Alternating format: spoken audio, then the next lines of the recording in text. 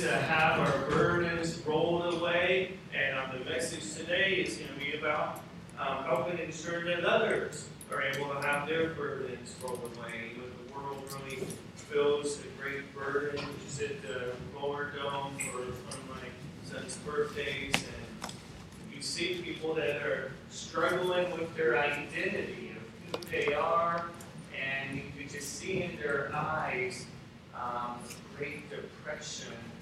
They're trying different things to satisfy their desires, and yet they still come across empty. And I'm going to be what seek and to save that which was lost, and that's our theme for the year, and that's what we're going to be preaching about. It's just something I want to be a continual reminder to seek and to save that which was lost. Because oftentimes the lost don't even know they're lost. They're just out there wandering. And they maybe even feel like they're seeking something, but they just don't know what they're seeking after. And that's where God wants to use us to seek and to save that which was lost as well. And so if you could open your Bibles to Luke chapter 19. Luke chapter 19 is where we'll be beginning to read from.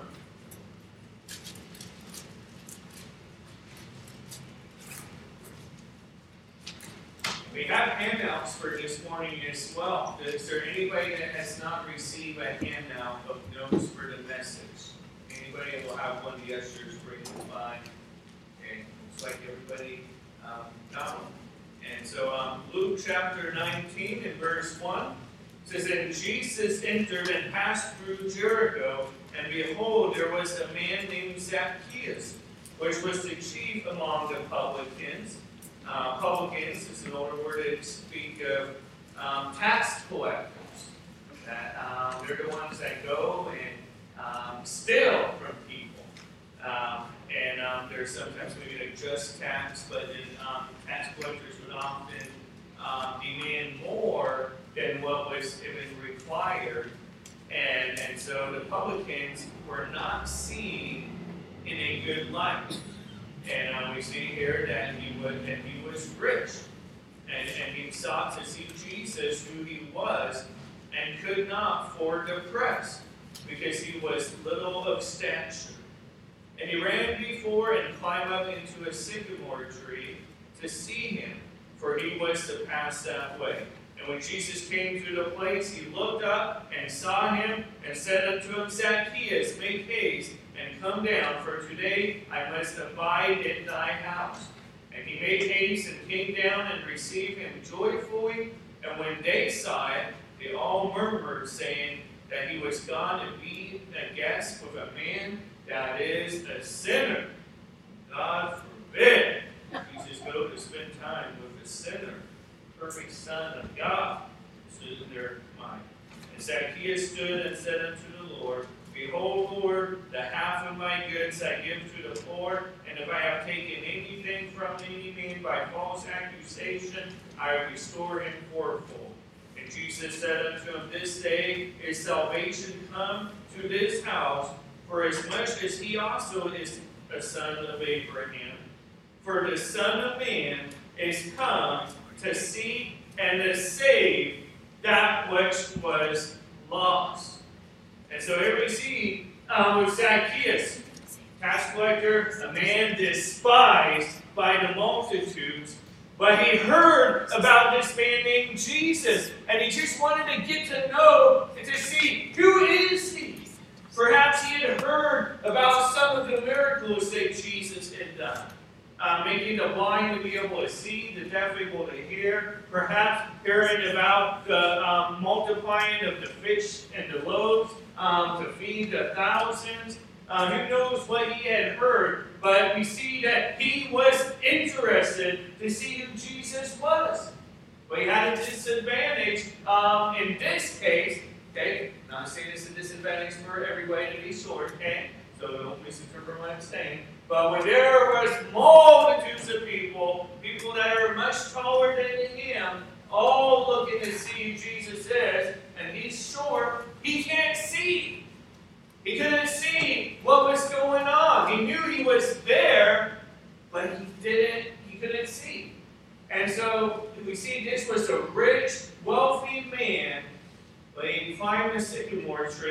sycamore tree had branches that were well suitable to be able to climb up and to be able to sit on the limb. That's not really the most dignified position for a wealthy rich man to be climbing a tree to do so, but it didn't matter to him because he was desperate. He wanted to see what all this fanfare about Jesus was.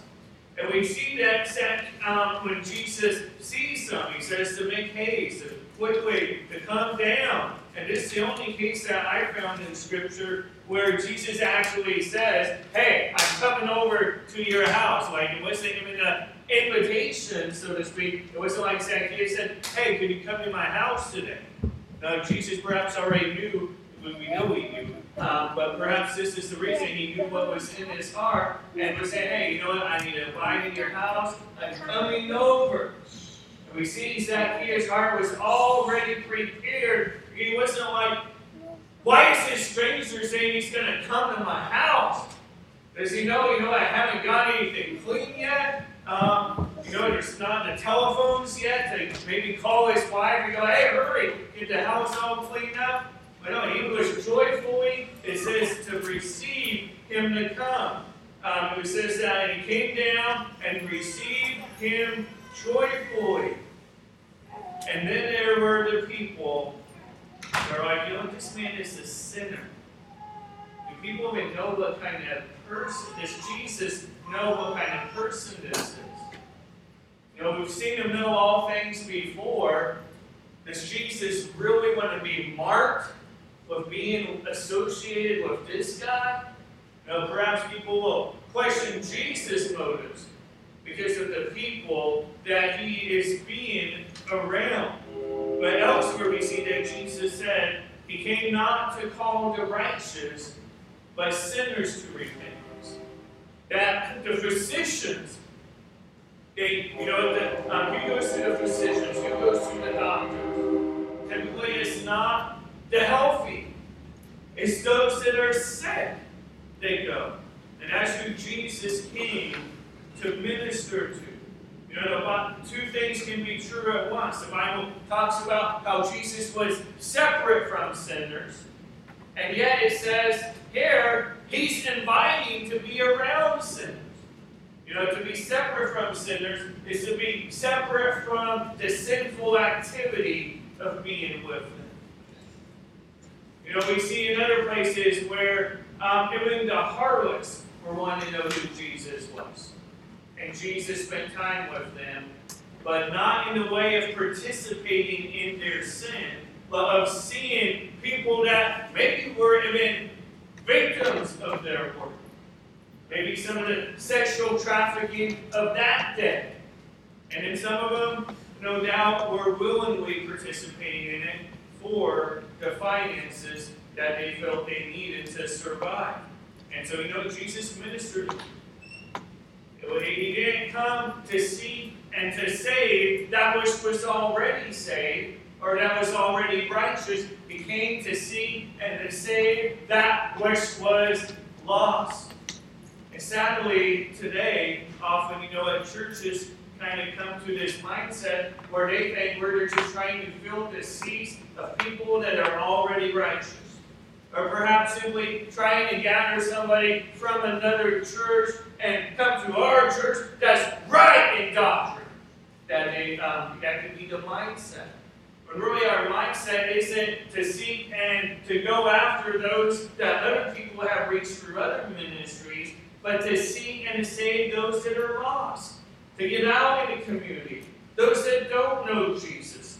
That don't have a church affiliation. Or maybe are part of maybe a cult and they need the true gospel of Jesus Christ. But that's the purpose. Isn't to try to build numbers here as far as church membership, but to seek out and build numbers in heaven. To seek and to save that which was lost. And that's what Jesus came, even to save tax collectors.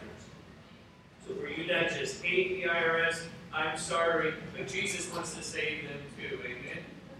And you know what? Maybe they'll get the right heart that Zacchaeus did. Because see, Zacchaeus, he's like, if I had done anything wrong to anybody by fraud, I will restore them fourfold. Now that would be nice if that happened to the IRS. They said, hey, you know what? We took too much money. Here, have this back 4 times that amount.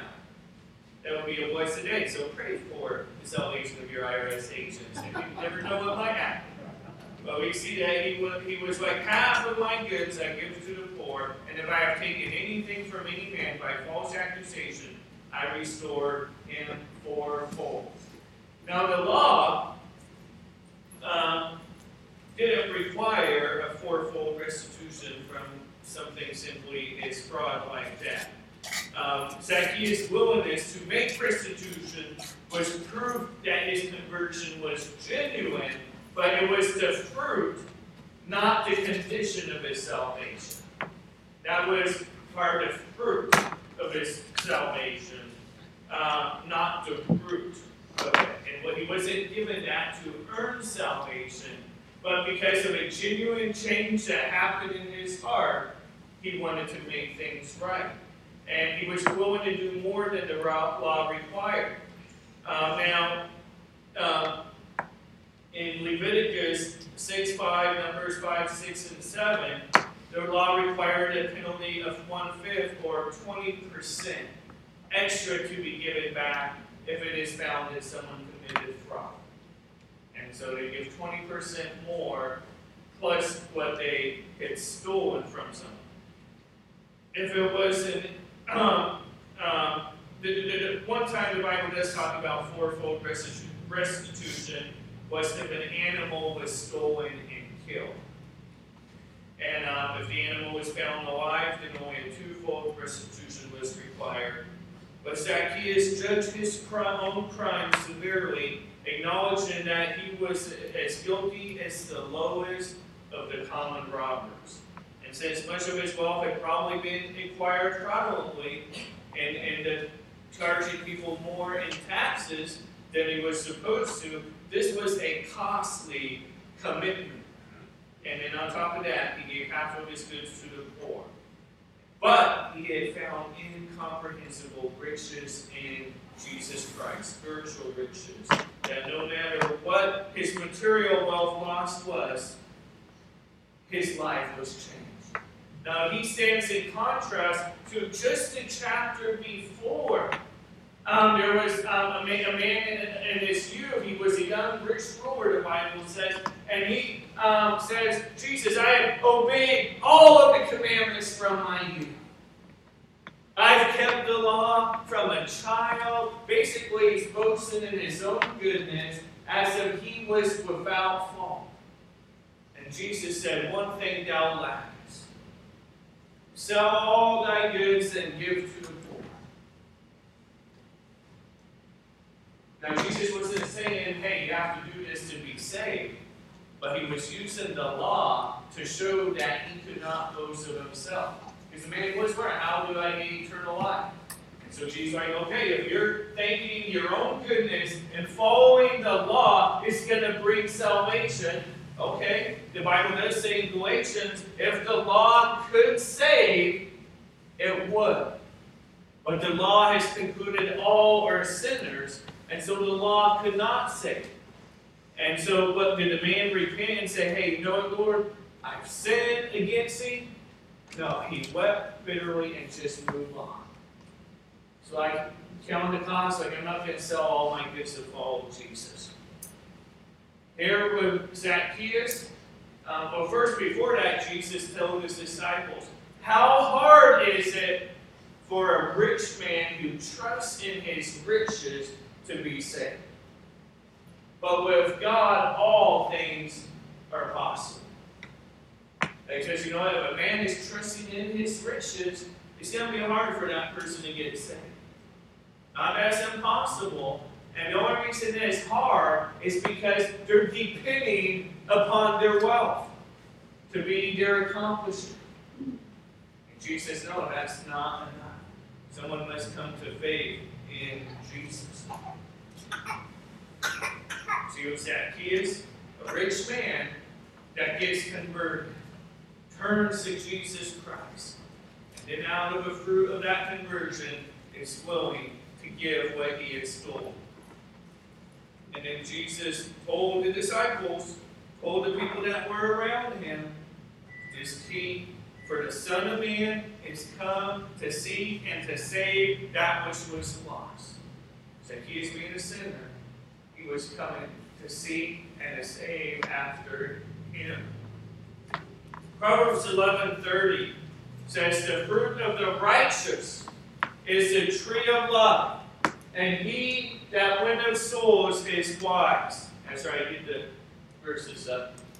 That he that winneth souls is wise. Proverbs 11 and verse 30. And so that's a term we often will use in church, is soul winning. And now someone visiting or someone not familiar with the term might be like, next two verses. That's right. Might be like, what is soul winning? And soul winning is like wanting, you're being persuasive, you're winning their soul to the Lord Jesus Christ. In Daniel, I believe it's Daniel 12, it talks about they that win many to the Lord shall shine as the stars in heaven. They that turn many to righteousness. And that's talking about the righteousness of Jesus Christ. Now, we don't do the saving, so to speak, and so there's sometimes some people don't like the term soul winning because they're like, no, we can't win any souls. However, we do see God uses the term soul winning. He that winneth souls is wise.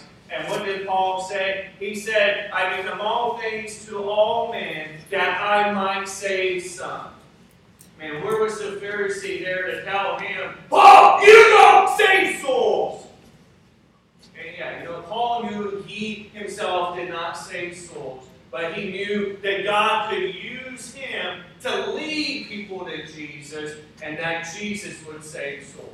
And so there's really nothing wrong with saying that we're out there to go soul winning, to seek and to save that which was lost. We understand Jesus does the saving, but he does call us to be the ones to present the gospel and to use the Word of God to try to persuade people of the truth, while the Holy Spirit does the conviction of the soul.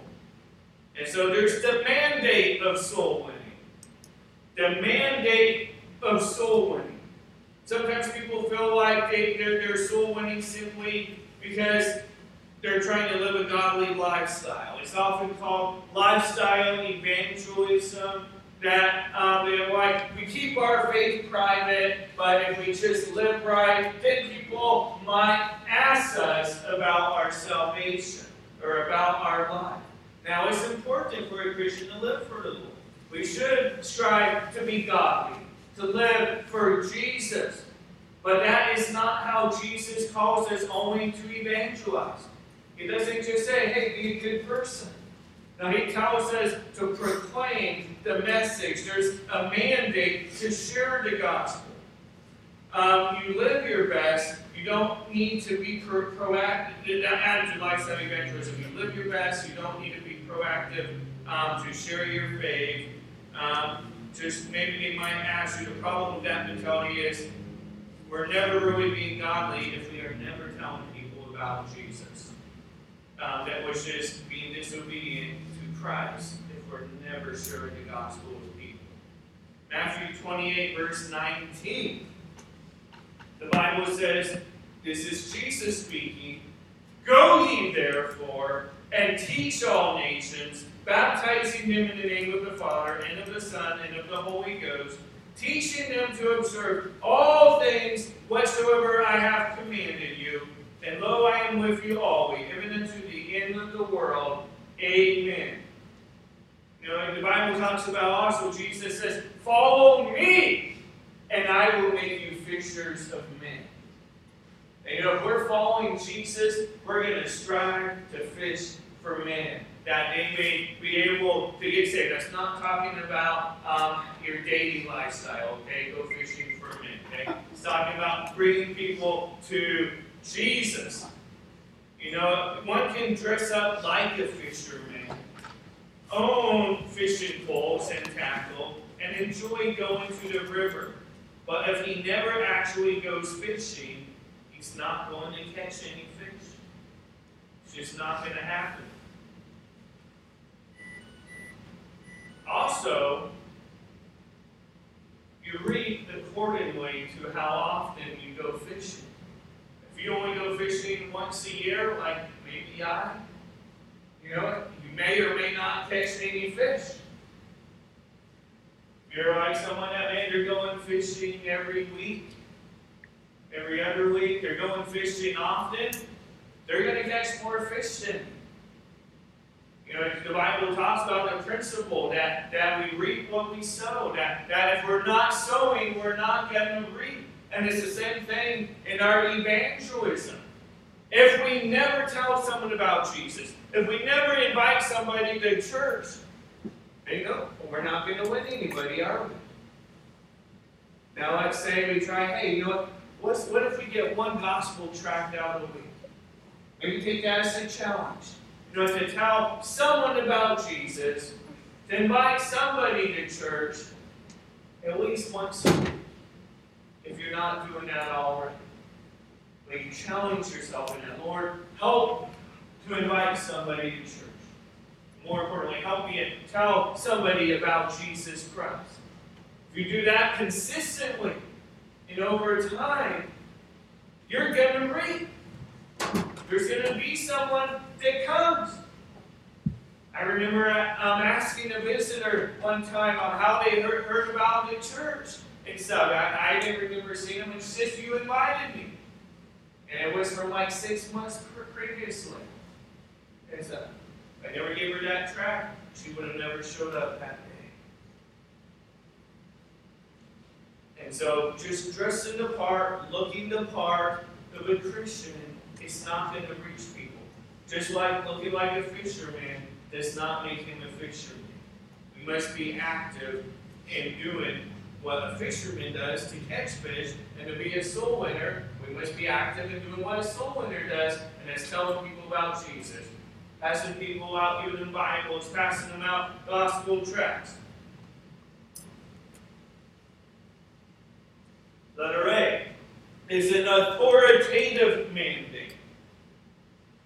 It's an authoritative mandate. Jesus said, all power is given unto me in heaven and in earth. Then he says, go ye therefore. And so soul winning is not simply a spiritual gift. Some people say, it's just not my spiritual gift. And now I understand some people are more gifted as far as naturally and talking to people. I understand that. But when you talk about spiritual gifts, where the Bible talks about the different roles of spiritual gifts, it doesn't say, hey, soul winning is one of the gifts, and some people aren't given that gift. With the spiritual gifts, the Bible says the Holy Spirit gives as He wills. He has not given me the gift of seeing. And that's where I got to repent of my covetousness of that. Man, I covet. I wish I knew how to sing. Wish I could be up there singing, being part of a quartet or singing solos. I just can't do it. Everyone would be gone. Okay? Don't want to drive people away that way. I already do enough of that for preaching. Amen? But it's an authoritative mandate. Soul winning is not a spiritual gift. So soul winning is not an option for the believer. It's what God calls us all as Christians to do. Calls us all to be telling people about Jesus. Christians must operate on the foundation of the Lord's sovereign authority. The Lord's sovereign authority. And so often you'll have communities that will maybe say, you cannot witness here, you cannot evangelize here. And sometimes you'll have them in apartments where it will say no soliciting. Now it's already been to court that, if an individual house has that on there, you're to respect that. But if it's on an apartment, the apartment cannot speak for every individual in the apartment.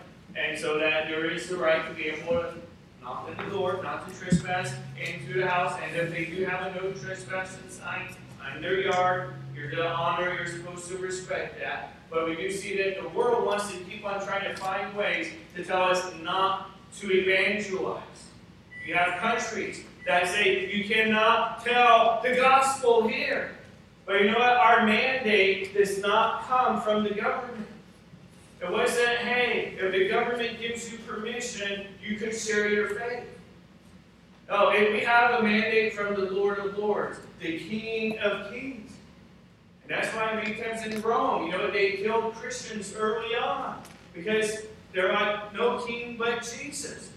Now at the same time, they would honor and respect the earthly kings, but when they contradicted what Jesus told them to do, Jesus was their king. Jesus was their Lord. And so we must operate with that foundation, that to go evangelize was given by the Lord himself. People often go as missionaries to countries that are closed and hostile to Christians. Why are they going into the country that don't want them there? They have a mandate from the King of Kings, from Jesus Christ. Now there is also another place where Jesus talks about, what if they receive you not? Jesus says, hey, shake the dust off your feet and go to the next house. And so, how does that reconcile? Well, many times the governments don't want you there to share the faith, but there's people there that need the gospel. Now, if those people tell you, hey, I'm not interested, I don't want to hear from the Bible, I don't want to hear what you have to say, you respectfully go, okay, you know what, if you can give them a tract, if they'll take it, if not, then you don't just throw it underground, you don't just litter, you respectfully move on. And let the Lord do the convicting of that. Okay, maybe later you'll reconsider. But we're not there to try to stop our ground, try to force this, or say, you know what, turn or burn.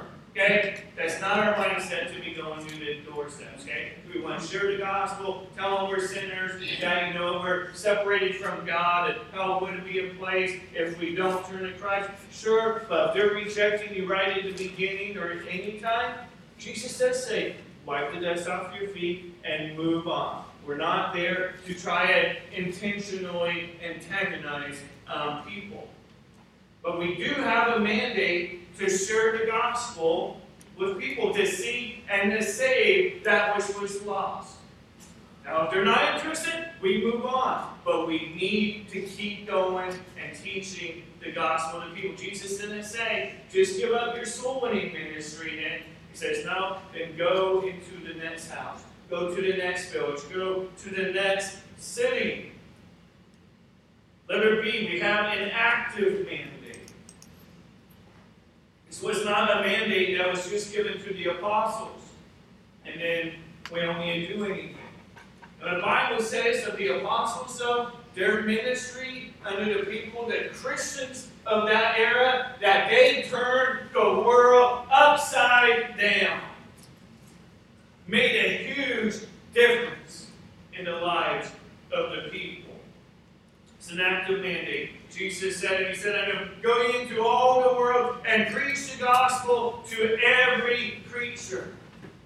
Some people ask, well, when is the end going to come?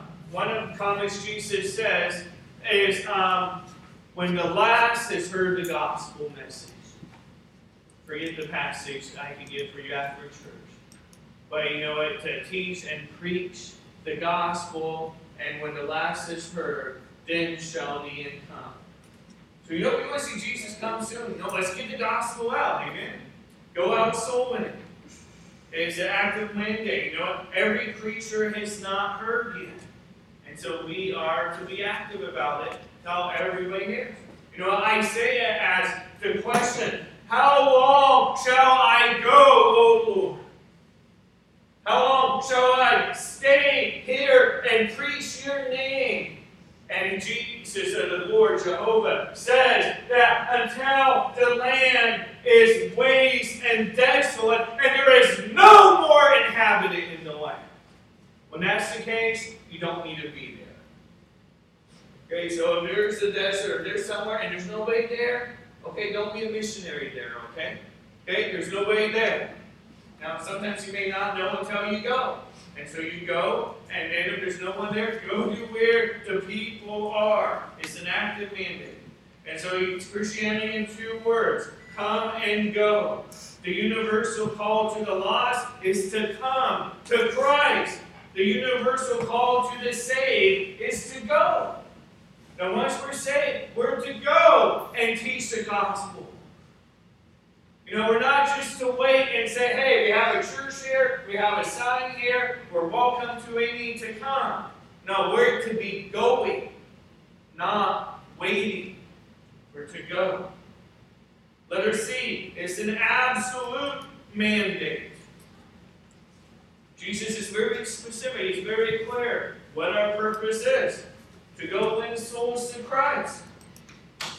You know, he says to go in Matthew 28, to go teach all nations. Okay, to win souls to Christ. To go win souls to Christ. Number 2, to baptize them. Okay? We don't baptize infants for a reason. It's not in the Bible. The number 1, really the only reason. But we see, you know, it says first you win them to Christ. You teach them the gospel. Then you baptize them. We see in Acts 8:30, 6:37, 38, the Ethiopian eunuch asked, Phil, what must I do to get baptized? He doesn't say, hey, become a baby again. Okay? He says, believe. He says, if thou believest with all thine heart that Jesus, the Son of God, is raised again, then thou mayest. And he believed with all his heart, and then he was baptized. And so it was a believer's baptism. And so we're to baptize believers. And then number 3, to teach them God's word. To teach them in all things that Jesus has commanded. And so that's discipleship. First they get saved, they get baptized, and then they get discipled in the Word. Now some churches, they'll be like, you need to go through our membership class for 6 months, and then we may baptize you. It's not the order the Bible teaches. It says, win them to Christ, baptize them, and then continue teaching them the rest of what God has commanded. So it's still possible today to go win souls, baptize them, teach them God's Word, and to involve them in soul winning, multiplying that process. You know, as our church grows, we can have a bigger impact in our community because we can have more soul winners, more people reaching out. A mandate that includes Christ's presence and power. Letter D. It's a mandate that includes Christ's presence and power. He says, lo, I am with you always. That Jesus is with us is for our soul winning. He's always with us. The motive of soul winning. The motive of soul winning. But it should be the right motive, letter A. The motive shouldn't be simply that our church grows bigger. Okay, now does that often happen? If we go soul winning, will the church grow bigger? Yes, praise the Lord. But the motive isn't to be like, look at me, look at how many people I brought to church. That's not the motive. The motive needs to be right. Jeremiah 17:10 says, I, the Lord, search the heart. I try the reins, even to give every man according to his ways and according to the fruit of his doings. That God searches the heart and the motive. 1 Thessalonians 2, verse 3 says, for our exhortation was not of deceit, nor of uncleanness, nor in guile. You know, there's preachers today, they'll use the Bible, they'll use the name of Christ, and they're simply using it to make merchandise of people. It's just to try to get people to buy their prophecy recordings or to buy their books. And I'm not saying there's nothing wrong with a Christian writing a book and selling it and making a profit. Nothing wrong with that at all. But there are some ministers that they'll preach part of the Word and they're just trying to get people sensational just to try and bring a movement just to fill their pocketbook. That they're not genuine. Now, are anybody ever saved in those situations as far as those that hear it? Sure.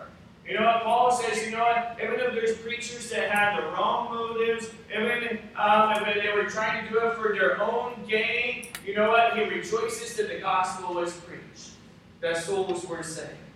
Now, Paul also warned that, to mark false teachers and to avoid them. And so part of, ministry and pastoring is warning about false teachers out there that are just trying to deceive people. And so what here Paul says, we're not using deceit, uncleanness, or God. But as we were allowed of God to be put in trust with the gospel, even so we speak, not as pleasing men, but God was trying our hearts. For neither at any time use we flattering words, as ye know, nor a cloak of covetousness. Okay? They weren't just trying to smooth talk people. They weren't trying to itch people's ears. And they weren't doing this out of monetary gain or covetousness. Just God is witness. Nor of men sought we glory, neither of you, nor yet of others, when we might have been burdensome as the apostles of Christ. Their heart, their motive was to seek and to save that which was lost. Paul, in defending his apostleship and stuff, and it talks about, like in 1 Timothy, it talks about, financially taking care of the pastors. But then Paul says, I have not exercised this liberty. Now the purpose is so a pastor could focus to be dedicated to the ministry, to not have to have another occupation, but to focus on tending to the flock, being in the Word and prayer, and reaching the lost. But Paul says, as an apostle, I'm a tent maker. I'm not charging the church, so to speak. I'm doing this because, it's the foundation of the church. That's what it all looked like. That's what it looked like. You're just doing this for the apostles' financial gain. And Paul's like, no, I received not any of this. When he did receive funds, it was to go and help the other churches, to help the saints that were in need, that were struggling, as they would be persecuted, and they would lose their jobs simply for being a Christian. And so they would help as a church with those financial gains. But he says, for this, as far as the Bible says, the laborer is worthy of his reward, Paul's attitude was, I don't want any of it. Lest they make my glory in void. I glory in the cross. We're motivated by personal gain or recognition. In soul winning, our motives are not pure. God will build his church as a result of Christians being motivated in soul winning out of love for Christ, out of a love for him. Jesus has commanded us to go and be a witness, to share the gospel. That should be our motivation. Not for the recognition of the pastor, of saying, John, we're on visitor this week. Now, you may see I won't be encouragement to you, and I'll try to give encouraging words. And I know I lack many times in that, in showing appreciation where I need and should show appreciation. However, on receiving it, we should not be doing it for recognition. And pastoring this church, my purpose ought not to be recognized, to be seen of men, to be exalted. The only reason we're up here is one, so you can see, and so we can declare the Word of God, proclaim it. The Word of God, as John the Baptist said, he must increase, but I must decrease. And may we hide behind the shadow of the cross, so to speak. Let there be Christ our example. Christ our example. Luke 19:10 says, for the Son of Man is come to seek and to save that which was lost. That's what he came to do. That's the pattern we should follow. Christ was motivated by the brevity of time. John 4:35 says, say not ye, there are yet 4 months, and then cometh harvest. Behold, I say unto you, lift up your eyes and look on the fields, for they are white already to harvest. And then using this illustration, he's not talking about farming, okay? He's using a farming illustration to illustrate that we're not to be just sitting back and just waiting. One day, maybe one day, people will come. He says the harvest is already great. There's already people out there. There's already people that need the gospel. Now we're not to just pray and wait, okay, Lord, maybe we'll support missionaries a year from down the road. Being a smaller community church, we're not going to be having, say, the financial standard that a larger church would have. But we're not to sit back and say, hey, we're not going to support missionaries now. We'll support them as we grow and we get bigger. No, Jesus said, he said to in Acts 1, to both go to Jerusalem, Judea, Samaria, and the uttermost part of the earth. That we're to be doing it all, is what we can, of course, but we're to be going to all the places, and so we're to be not only ministering in Napavine, but in other communities as well. That's why we have a missionary we support to China, a missionary in Papua New Guinea, a missionary to the Navajo Indians. And so they could hear the gospel. We're not focused just on Napavine. Now we maybe aren't able to do $1,000 a month of support, but we can do 100. And in other churches as well, help out and support those mission works as well. And so we can do something. And may our giving grow as we grow. But we need to be involved now. And thank God we are. And may the Lord reveal other missionaries that we could also take on for support. Christ was motivated by the brevity of time. Time is now. The Bible says there will be a day where we will no more say to our neighbor, know the Lord. There will be that day. That when we're in heaven, when we're on the new earth, there won't be anybody to evangelize. And so soul winning is something you can do now that you will not be able to do in heaven. And as Daniel 12 talks about, there's a reward for those that are soul winners. Christ was motivated by the desire to please his Father. It was to please God the Father. After 18:14, Jesus said, even so it is not the will of your Father which is in heaven, that one of these little ones should perish. And it's not God's will that people perish. It's not God's desire for people to be in the lake of fire. The Bible talks about how hell was prepared for the devil and his angels. That's what the purpose was for. Not for us. And so that's why Jesus is coming to seek and to save that which was lost. So the Bible says he's not willing that any should perish, but that all would come to repentance. And it's not the will of your Father in heaven that these ones would perish. It's not the will of the Father for us not to tell them how they could escape from perishing. To be eternally separated from God. It's God's will that we would share the gospel. And so we want to share the gospel not to please the pastor, not to please the church, but to please God. To please the Lord. Number 3, the ministry of a soul winner.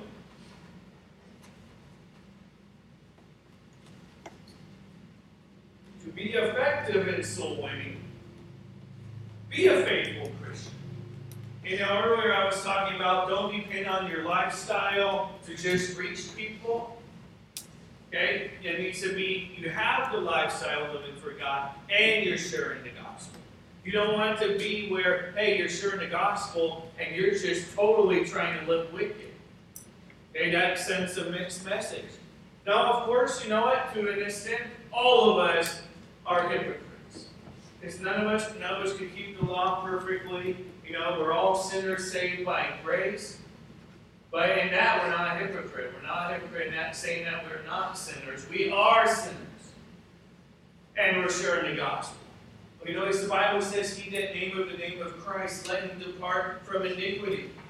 What people see is you are sharing the gospel, that you are a faithful Christian. The Bible says, and he saith unto them, follow me, and I will make you fishers of men. Follow Christ, you'll be fishers of men. Soul winning alone does not equal spirituality, but a spiritual Christian will strive to be a soul winner. You know, as someone mentioned the other day in our business meeting, in our church business annual meeting, you know, we have some more training on how to be a soul winner. What a wonderful question. You know, to get more training. How do we share the gospel? How do we approach people that maybe that are strangers? Or how do we reach even our family members? All good questions. In June, we're going to have official training where we're going to be focused on that on Wednesday nights and teaching and training on being a soul winner. It's be a faithful Christian. Letter B, to be effective, be a spirit-filled Christian.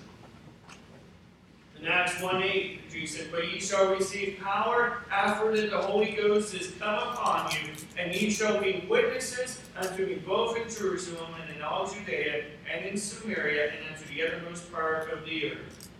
So one of the reasons the Holy Spirit was given was for the power to witness for Christ. You know, the Bible doesn't simply say things like, hey, be filled with the Spirit and you're going to speak in tongues. That's not what the Bible says. It says when they were filled with the Spirit, they spoke the word of God boldly. And now the speaking in tongues was not a prayer language that people do today. You know, Paul says, you know, I'll pray with the Spirit and I'll pray with the understanding also. It's not going to be a language you don't understand or other people understand. That speaking in tongues was the miraculous spiritual gift. It was assigned unto Israel specifically, and that God would use people of other tongues to teach and preach the gospel, and then that people would hear it in their own language. You read in Acts chapter 2, and you see that. You know, it says they spoke in tongues, and the people were like, whoa! How are we hearing people in another language speak in our language? That's what speaking in the other tongues was. People heard the gospel message miraculously. God translated it. That's what the spiritual gift was. It wasn't just a bunch of mumbo jumbo. It wasn't a bunch of that sensationalism. The evidence of being filled with the Spirit was that they spoke the Word of God with boldness. Jesus in John 16:13 says, "Howbeit when He, the Spirit of truth, is come, He will guide you into all truth, for He shall not speak of Himself." The Holy Spirit's ministry was not going to be focused on the Holy Spirit. Now, should we teach and preach about the Holy Spirit? Absolutely. But you know, the Holy Spirit's ministry, as you'll see in a lot of Pentecostal churches, is so much focused on the Holy Spirit that they miss Jesus.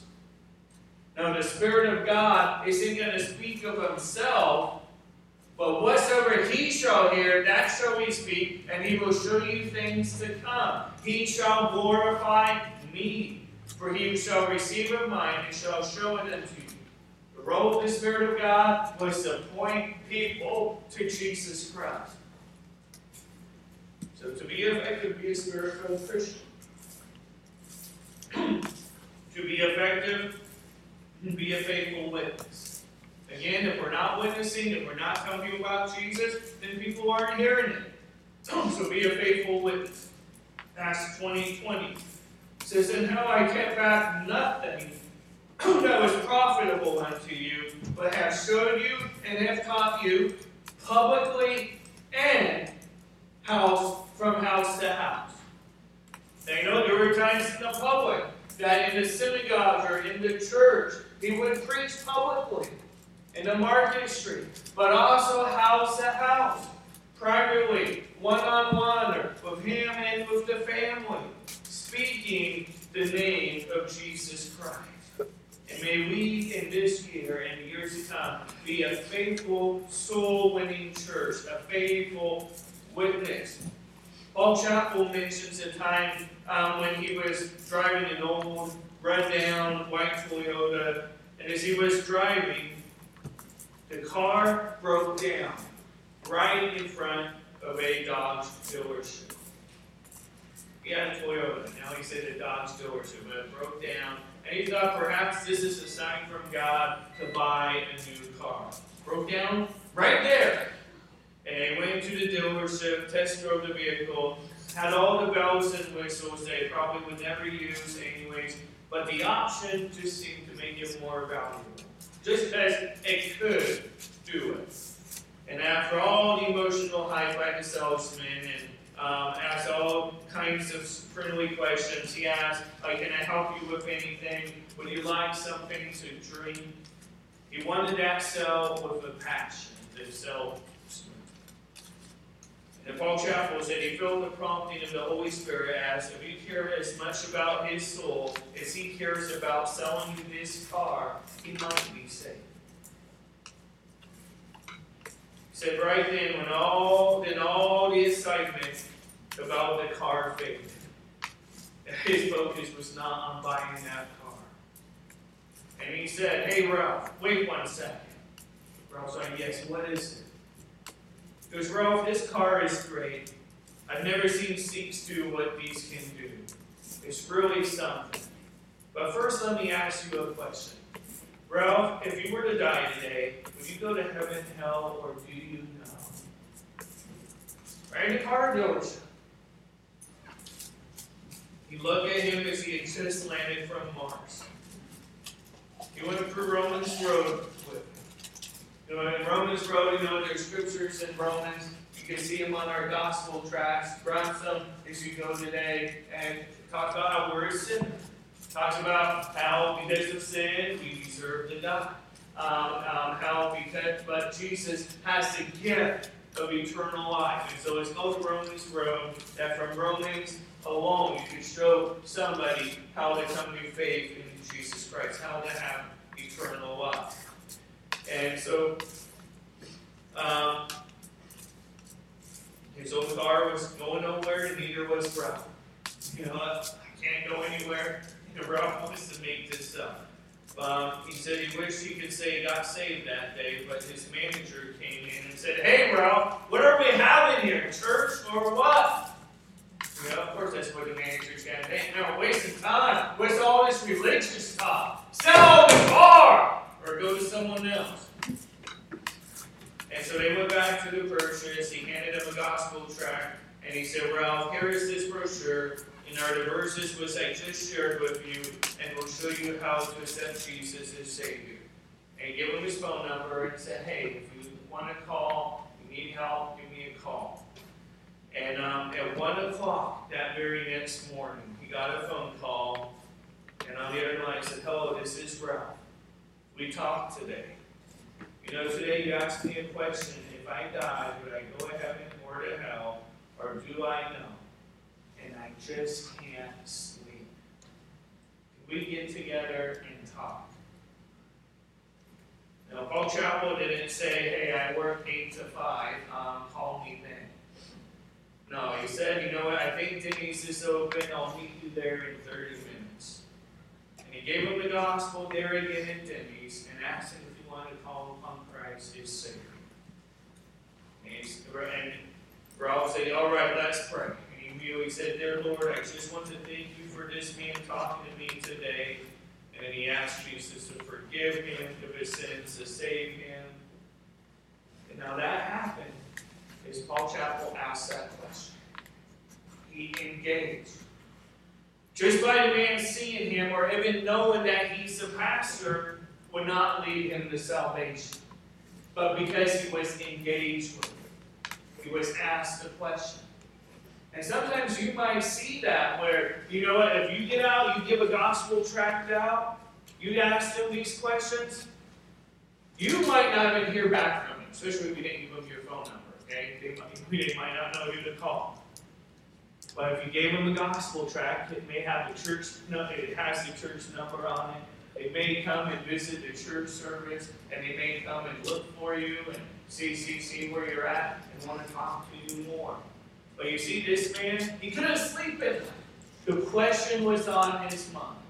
And so by engaging with people, you get them to think. Don't you think that, hey, you know what, man, no one got saved in this soul winning outreach. You don't know how the Spirit of God could be working on their conscience. You ask those questions to wonder, and then maybe they come to faith in Christ. Psalm 126 quotes with these next two scriptures. Psalm 126:5 says, "They that sow in tears shall reap in joy. He that goeth forth and weepeth, bearing precious seed," the seed is the word of God, "bearing precious seed, shall doubtless come again with rejoicing, bringing his sheaves with him." And may we have a heart of compassion for people. To see a person that maybe is on their way to a Christless eternity in the lake of fire. And that we have an opportunity to share the gospel with them. And we pray for them. And we share the gospel with them. It says we'll be able to rejoice. We'll be able to reap. You think about this thing, I read this elsewhere. It says if everybody that said they wanted their church to grow actually got involved in outreach, it might happen. I don't say that to try to bring massive guilt upon the church. Hey, but I do say it to ponder, to question, to think about. I think everyone in here probably wants to see the church to grow. Now I understand sometimes people come purposely and want a small church. But as often as they want to be able to be a part of it, maybe when it starts small, but be a part of the growth and to see God's hand work, then just go to a big church where they just don't seem to know anybody and aren't getting that personal connection. But our heart's desire shouldn't be, hey, let's intentionally stay small on purpose. Okay? That shouldn't be our goal. Now, whether we be small, medium, big, you know what? God gives the increase. God builds His church. But may we be involved in sowing and see God give the increase. And it's a true statement. If we all wanted the church to grow, got involved in outreach, it just might grow. You know what Jesus said? Again, and Paul said that we reap what we sow. John 20:21. Jesus said, "As my Father has sent me, if it's so, send I you." Jesus came, for it says, "For the Son of Man is come to seek and to save that which was lost." And that includes Zacchaeus, the rich, sinful tax collector. And as it also says, Jesus came to preach to the poor, to set the captive free, went to reach the poor, and all those in between. Came to seek and to save that which was lost. Anybody that's lost, doesn't matter their financial status, it matters whether they're saved or not. Do they know Christ? And Jesus said, "Even as the Father has sent me, even so send I you." And so He has called us to seek and to save that which was lost. Let's pray. Let's go ahead and stand, and we'll have a song of invitation. Have the music playing in the background. We're going to be working on in the upcoming weeks, teaching our children to sing a song of invitation. So we'll close out with a hymn as well in the coming weeks. But today it's just be the music in the background. But eyes closed, heads bowed, or if God's worked in your heart and you feel compelled, you may come to the altar and just say, "Lord, help me to be a more faithful soldier. Help me try to reach people. It's a world dying without Christ.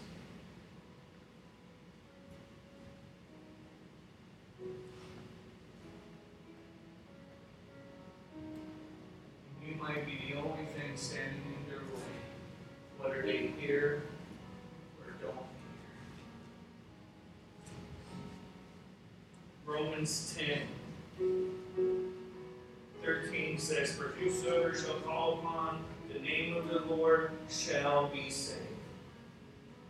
What a wonderful promise. Verse 9, it says that if thou shalt confess with thy mouth the Lord Jesus and shalt believe in thine heart that God had raised him from the dead, thou shalt be saved. For with the heart man believeth unto righteousness, and with the mouth confession is made unto salvation. If you don't know Christ as your Savior, you come, and we'll point you to someone that can show you from the Word of God more of an understanding of this, how you can have eternal life. For the Christian, verse 14, the question is asked. Okay, first we're told to promise, whosoever shall call upon the name of the Lord shall be saved. But the question, how then shall they call on him in whom they have not believed? And how shall they believe in him of whom they have not heard? How are they going to call upon Christ if they have not heard from him? How shall they believe in him of whom they have not heard? How shall they hear without a preacher? And how shall they preach except they be sent? Because it is written, how beautiful are the feet of them which preach the gospel of peace, bring glad tidings of good things. And that's why we send preachers around the world. We financially support people so they can focus on a mission-filled day. We know it here, including myself, we work another job to support our family. But let that not be an excuse for why we don't share with people the gospel with those in our community. Because we got to do those things, we got to work. You know, you can't be 24/7 being out there on the street sharing the gospel, going house to house. But there is free time where you can do so. You got friends, you got family, you got neighbors. Maybe you have enemies, people that hate you. Share the gospel with them.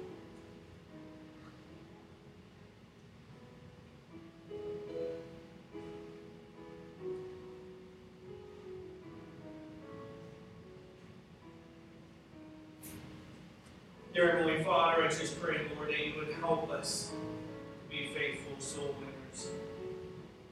Help me to be a pastor that emphasizes and re-emphasizes it much more than I have been. Help me to be a better model and example as an individual and us as a family. And Lord, may we see you give the increase. We see your kingdom built. You say, except a man be born again, he shall not see the kingdom of God. May we be sharing the gospel, the word of truth, giving that seed that people may be born again to come to a saving knowledge of Jesus Christ. Lord, please use us this year and in the future to be a greater witness. In Jesus' name, amen. We have April 8th, have our outreach, Easter outreach. Try to be here. We starting at 10 o'clock and going out, inviting people to church, giving them the gospel.